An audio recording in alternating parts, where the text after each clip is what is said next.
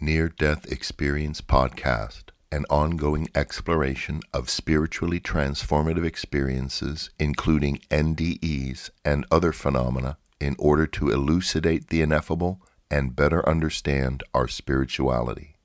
All episodes are available at ndepodcast.org. The views expressed and opinions given by the individual hosts and guests are not necessarily those of NDE Podcast, the NDERF, any sponsors, or for that matter, anyone else. In the end, the only opinion that really matters is yours.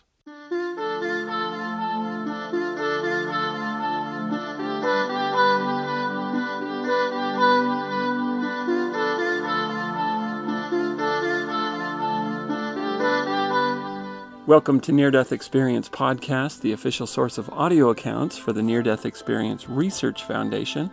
I'm Chaz Hathaway, author of Life in the Spirit World, What Near-Death Experiences May Teach About Life on the Other Side. Now, we have a couple of experiences to share today. The first is from a Dr. M. Galabi, and I don't know if I'm pronouncing that right. I believe it's French, at least the language that his book is written in seems to be French. And according to the account on nderf.org, this is an abstract from the book, Sorry That Death Refused Me. Now, I went looking for the book and I couldn't find it. However, I did find that there is a book by Dr. M. Galabi that is written in French, which makes me think it was probably written in French. And what we're getting here is a French translation, and that's why I was unable to find the book. But maybe you can find it if you're interested, or if you do find it, it'd be great to hear from you and let us know so that we can link other people to it. Anyway, Dr. Galabi says, I feel it is a duty to tell the people my story. It is real. And I feel it contains lots of lessons and deep meanings. I don't aim to let this article be teaching a message because I don't know much religious information outside of what I've studied to improve my own knowledge. I always feel keen towards spiritual articles, especially those that concern the miracles of the Quran and the Bible, or other books which concern the universe and physical phenomena. The events of the experience are not special or rare. There are many experiences going on in the same way. As I see it, it happened to me, and I have to tell people who are interested. I feel there is a connection between the events of my experience and the entity of the universe, especially considering my specialization of space mechanical engineering and my knowledge of parapsychology. I expect my writing in this article will have a scientific touch. Time and place of experience. The experience happened in the mid-80s of the last century in a hospital in Europe during a surgical operation in my face, a nose deviation. Steps of events. 1. The operation began and the anesthesia failed. 2. My body was totally paralyzed from the anesthesia. At the same time, I was feeling very severe and continuous pain. I became semi-conscious. 3. Every sensation became pain. 4. The pain continued, which caused my heart to stop pumping blood. I had no pulse and wasn't breathing for about 3 minutes. I was clinically dead. 5. I began to see everything that had happened in my life since I was a baby in my mother's womb. It all happened so fast. Every minute and minor detail replayed through my mind from start to finish. Somehow I was able to follow all of these rapid and intense events at once. 6. I was pulled from my body and floated up through the roof of the hospital. I kept going up at incredible speed. As I reached space, the speed began to slow. 7. I came to know that there is a supreme reality, that this reality was a universal entity which spanned the seen and unseen universes. 8. I entered a dark cylinder in space that seemed like a tunnel. 9. White ghosts appeared around me, including the ghost of my mother who died when I was 5. They were reaching out their hands toward the center of the tunnel. Some tried to touch me. I saw a light at the end of the tunnel. 10. Coming out of the tunnel, I was about to leave our universe. 11. An unknown voice demanded that I was to travel faster, even faster than the speed of light. 12. While I was going faster and faster, I noticed the things around me. I was trying to see them through the eyes of a scientist. 13. I was headed toward a speed that has no actual limit. 14. I was told that God had decided that I had to go back to my container, despite the pain. 15. I landed on an alabaster planet and was surrounded by huge beings. I saw the most beautiful creation of Almighty God. It was love. Love meant for all people without exception. 16. I was ordered to go back. I was told it was not yet my time, that I had to go back to where I came from. I returned to life, sad and in pain. That is the end of Dr. Galabi's experience. And it's interesting the way he put this together. It's very consecutive order-ish. It seems that things happen in this order. He numbered them, in fact. I don't know if that was to emphasize the particular order that things happened, or if it was just because he, maybe in his book he goes into more detail about each aspect. But it certainly does make it easier to discuss. Okay, so he has failed anesthesia, which causes extreme pain, apparently, even though he's paralyzed by it. And the pain causes his his heart to stop, which is a little bit horrific, that whole thing up to there. I try not to dwell on the pain and the medical. I've read lots of these experiences of people dying while under anesthesia, and generally it's an utterly painless experience. Utterly painless. But apparently there are times when somebody dies basically of pain, which this seems to be one of those cases. And of course, coming back afterward, it's again quite painful. But that's when things get interesting, though, is when Dr. Galabi dies. So at that point, his life review takes place. And it's interesting how he describes it as being incredibly quick. He says it all happened so fast. Every minute and minor detail replayed through my mind from start to finish. And all of these things he said, somehow I was able to follow all of these rapid and intense events at once. So in a matter of, a second, a few seconds, a minute, something very quickly, he experiences his life review.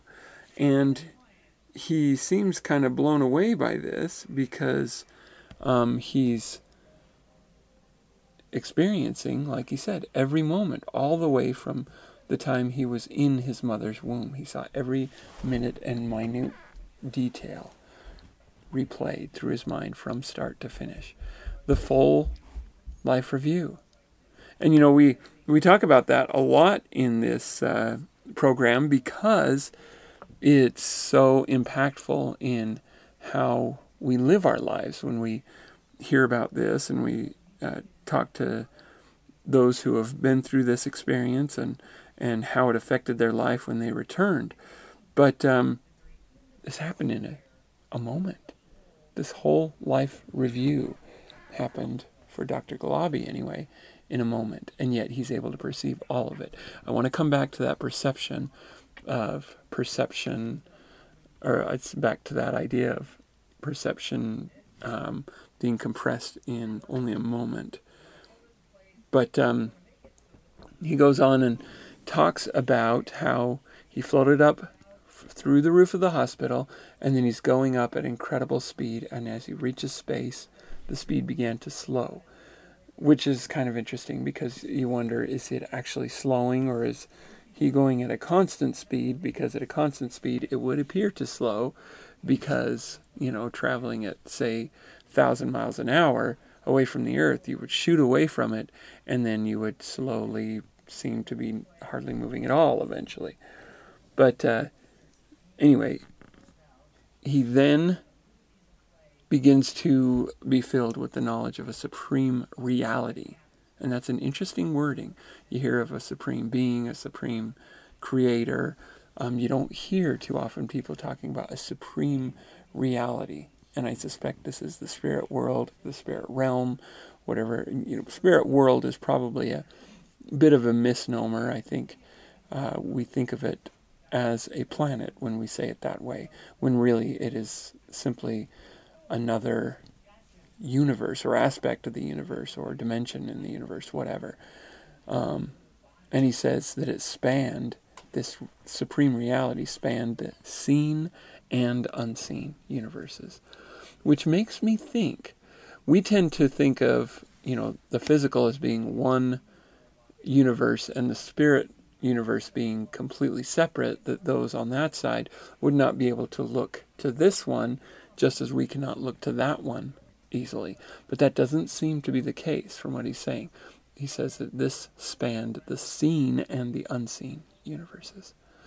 Then he goes on and says that a dark cylinder in space, he enters this dark cylinder, which seemed like a tunnel. He sees white ghosts around him, including the ghost of his mother. I'd be interested to know what he means by ghost. Are we talking about, because he says a white ghost, are we talking about a glowing, translucent human being, or are we talking about light beings who are completely unrecognizable visually, but are completely recognizable physically, mentally, emotionally, every other way? I'm not sure. He doesn't say. But he says they were reaching their hands toward the center of the tunnel. So I can picture him rushing up this tunnel, and it's like they're reaching out to either greet or see, or maybe make contact with him in some way. And he sees this light at the end of the tunnel. And when he comes out of the tunnel at the end, he finds that he is about to leave our universe. So I don't know. I mean, this sounds to me like some kind of spatial wormhole type of thing, and at the end of the wormhole, the person would be into the new spiritual universe or whatever. I don't know how that works. Maybe the whole tunnel thing is for our benefit to make it really feel like a sense of physical travel, even though maybe it's actually taking place in the same place, or maybe it is physical travel, or maybe it's something that goes beyond travel, that it is something that includes travel and goes far beyond what we would even be able to call travel or something. I don't know. I'm just throwing ideas out there. But he is looking at this, he says, through the eyes of a scientist. And the moment he says that, he then goes on to describe saying, I was headed toward a speed that has no limit. And this got me thinking just a little bit. And I haven't, really sat down and tried to quantify these thoughts. But if time seems to be happening instantaneously, just consider his life review, where he experiences every moment of his life, every thought, every minute detail in just a second, okay? Then could it go the other way also, that traveling at a speed that is infinite, yet he is perceiving every moment or every, foot of travel, you might say, in that instant? I don't know. And if that's the case, then perhaps even traveling at an infinite speed would not necessarily imply some sort of, transport where you just zoom and you're there, but it is actually travel. It's just an infinite travel, and because of this infinite ability to perceive time infinitely, so to speak, they can yet experience every foot of that infinite travel. I don't know. That's just a thought. He just says that he was heading toward a speed that has no actual limit. Now, one of the problems that actual science has with near-death experiences is these kinds of things, where saying traveling faster than the speed of light, traveling faster than, anything can travel. They have a problem with that simply because nothing can travel that fast. You're passing the cosmic speed limit. And since that's not possible for anything, not even a beam of light, then how could it be possible for whatever this spirit is that you are, this consciousness? How is that even possible? But I think our limitation in that is that we are so determined to bind our universe to the physical, and to, you might even extend that to light and physical and radio waves and gamma rays, alpha waves, all the different forms of waves and light that travel. That limitation of the speed of light is what defines our universe, so to speak. But it's important to keep in mind that whatever is the consciousness, whatever is the spirit, is outside, to some level, outside of normal physical existence. I don't know how, and I don't know why, but that seems to be the case. And that is confirmed by the fact that time and space don't seem to really apply the same there as it does here. Which, again, may be part of the reason for the veil. You come into this body of physicality, and where light only travels so fast, and your physical structure can only travel so fast before G-forces start crushing it. I mean, speed and time and so forth are very confining here. And we're so used to it, as most of us adults, that we wouldn't know any other way. But experience a little of the other side, and you'll find, actually, there's a lot more that we are inside. Anyway, I did say I would read 2 experiences, went a little further on that one than I anticipated doing. So let's dive into the second one. This is Jewel from ndurf.org. Jewel says, I was at the beach body surfing for about 30 minutes. I was exhausted because the surf was very rough and there was a very strong undertow. The waves were getting larger, but I couldn't get out of the water because of the undertow. I dove under a huge wave, hoping that it would carry me to shore. Inside the wave was a tremendous wall of water that hurled me around like clothes in a washing machine. I had absolutely no control of my body as the water slammed me into the ocean floor. I didn't know where the water's surface was. The force of the water had knocked all of the air out of my lungs, so I decided that I was not going to make it. At this thought, a voice in my head said that all who have died have lived. I began to relax and realized that I didn't need to breathe anymore, and the pain of my lungs sucking in air had stopped. I began to feel very warm, sleepy, and was floating in a gray space.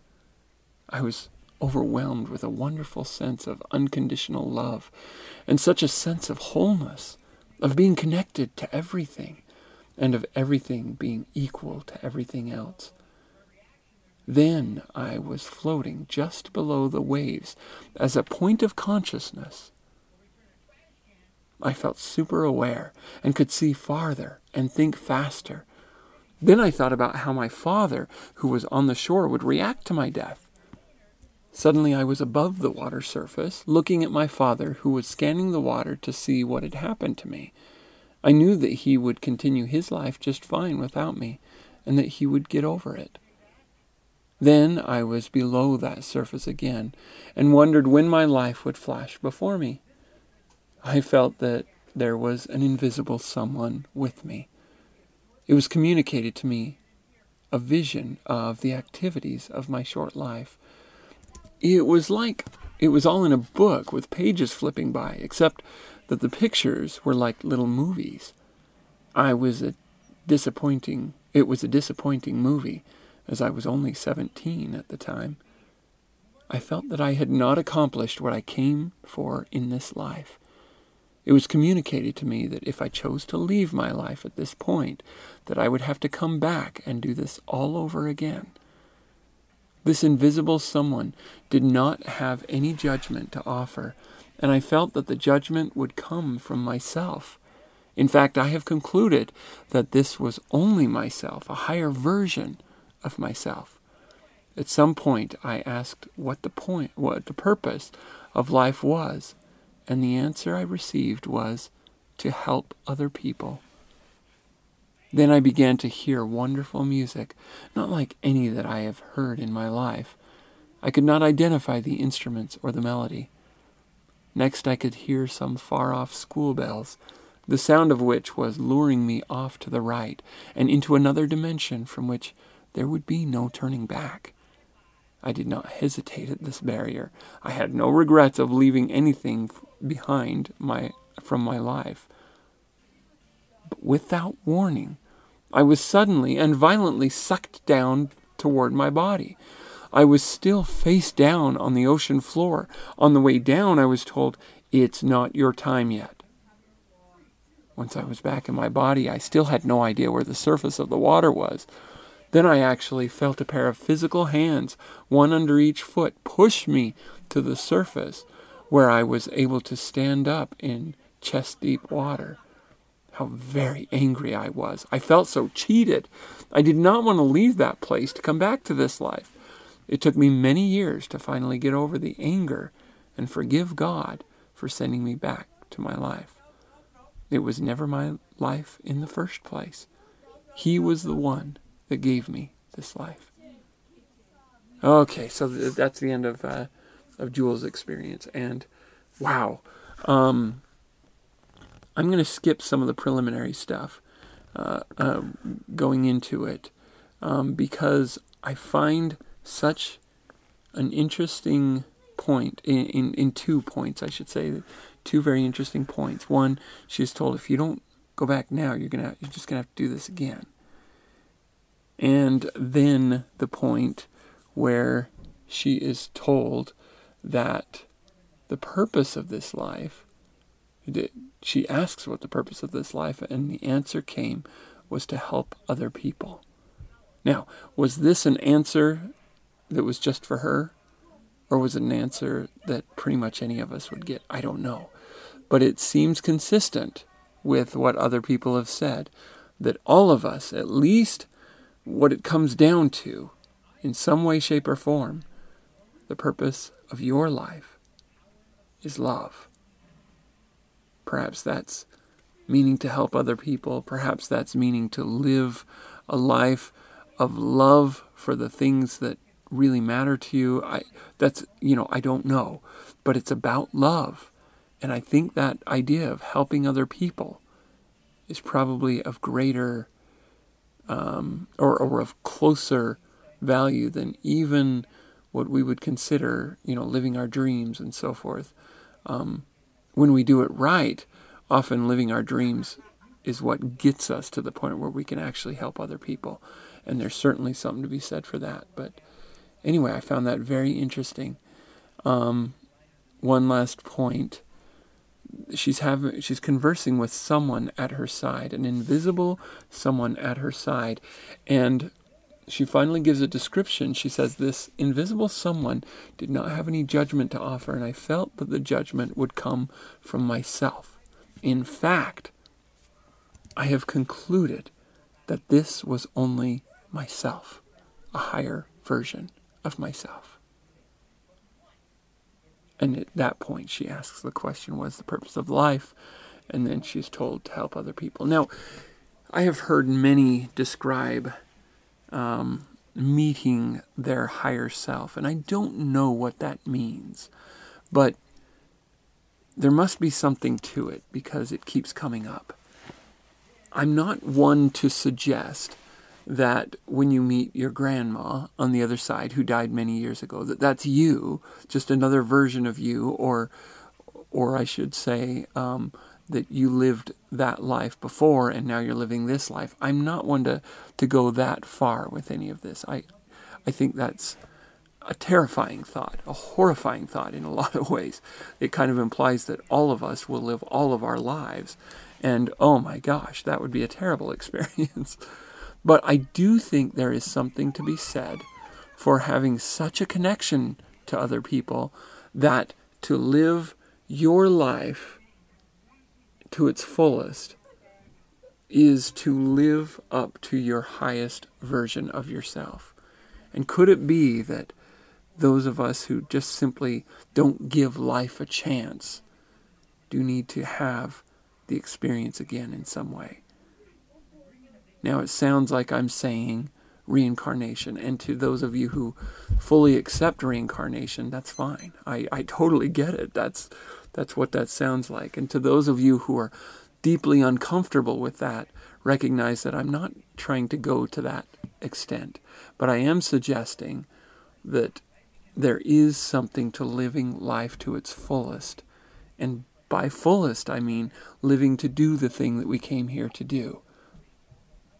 And I think that comes down to love. Extending love, extending compassion.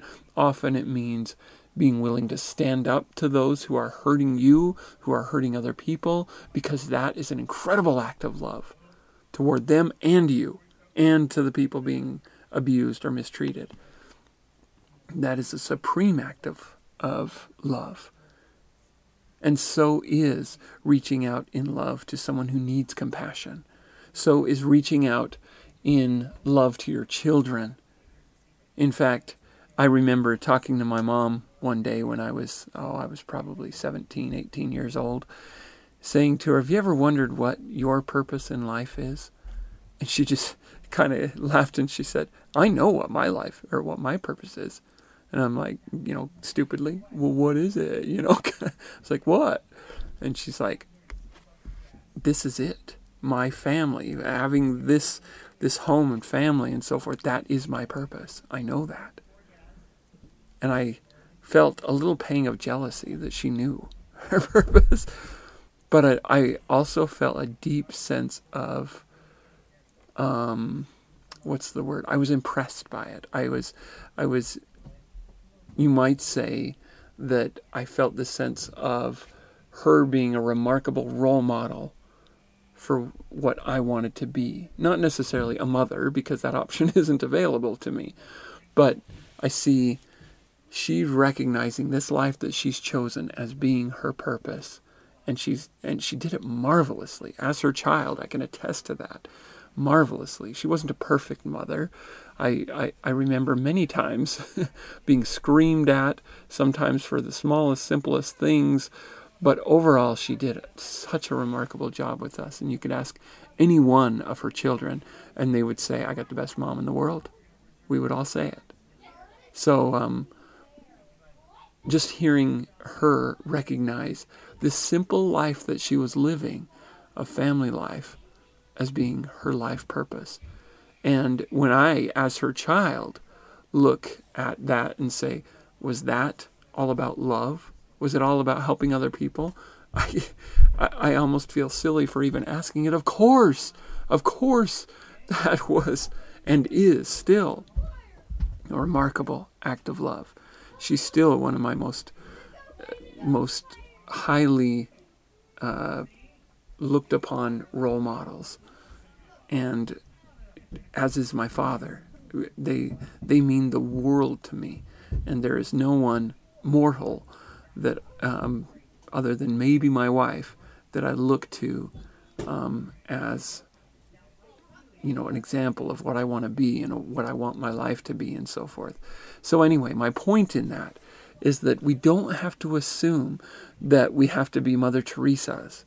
You don't have to assume that you have to be a surgeon saving lives, or a lawyer who is traveling the world and standing up for the little guy, saving people from oppression and so forth. If you can do those things, if you're in a situation to do those things, by all means do them. But if you're not, if your life is just not going that way, it's probably because it's not intended to. It's probably not supposed to. Most people who fulfill their purpose in life are doing so at the simplest and gentlest and most loving one-on-one levels. Parent to child, child to parent, spouse to spouse. And then, of course,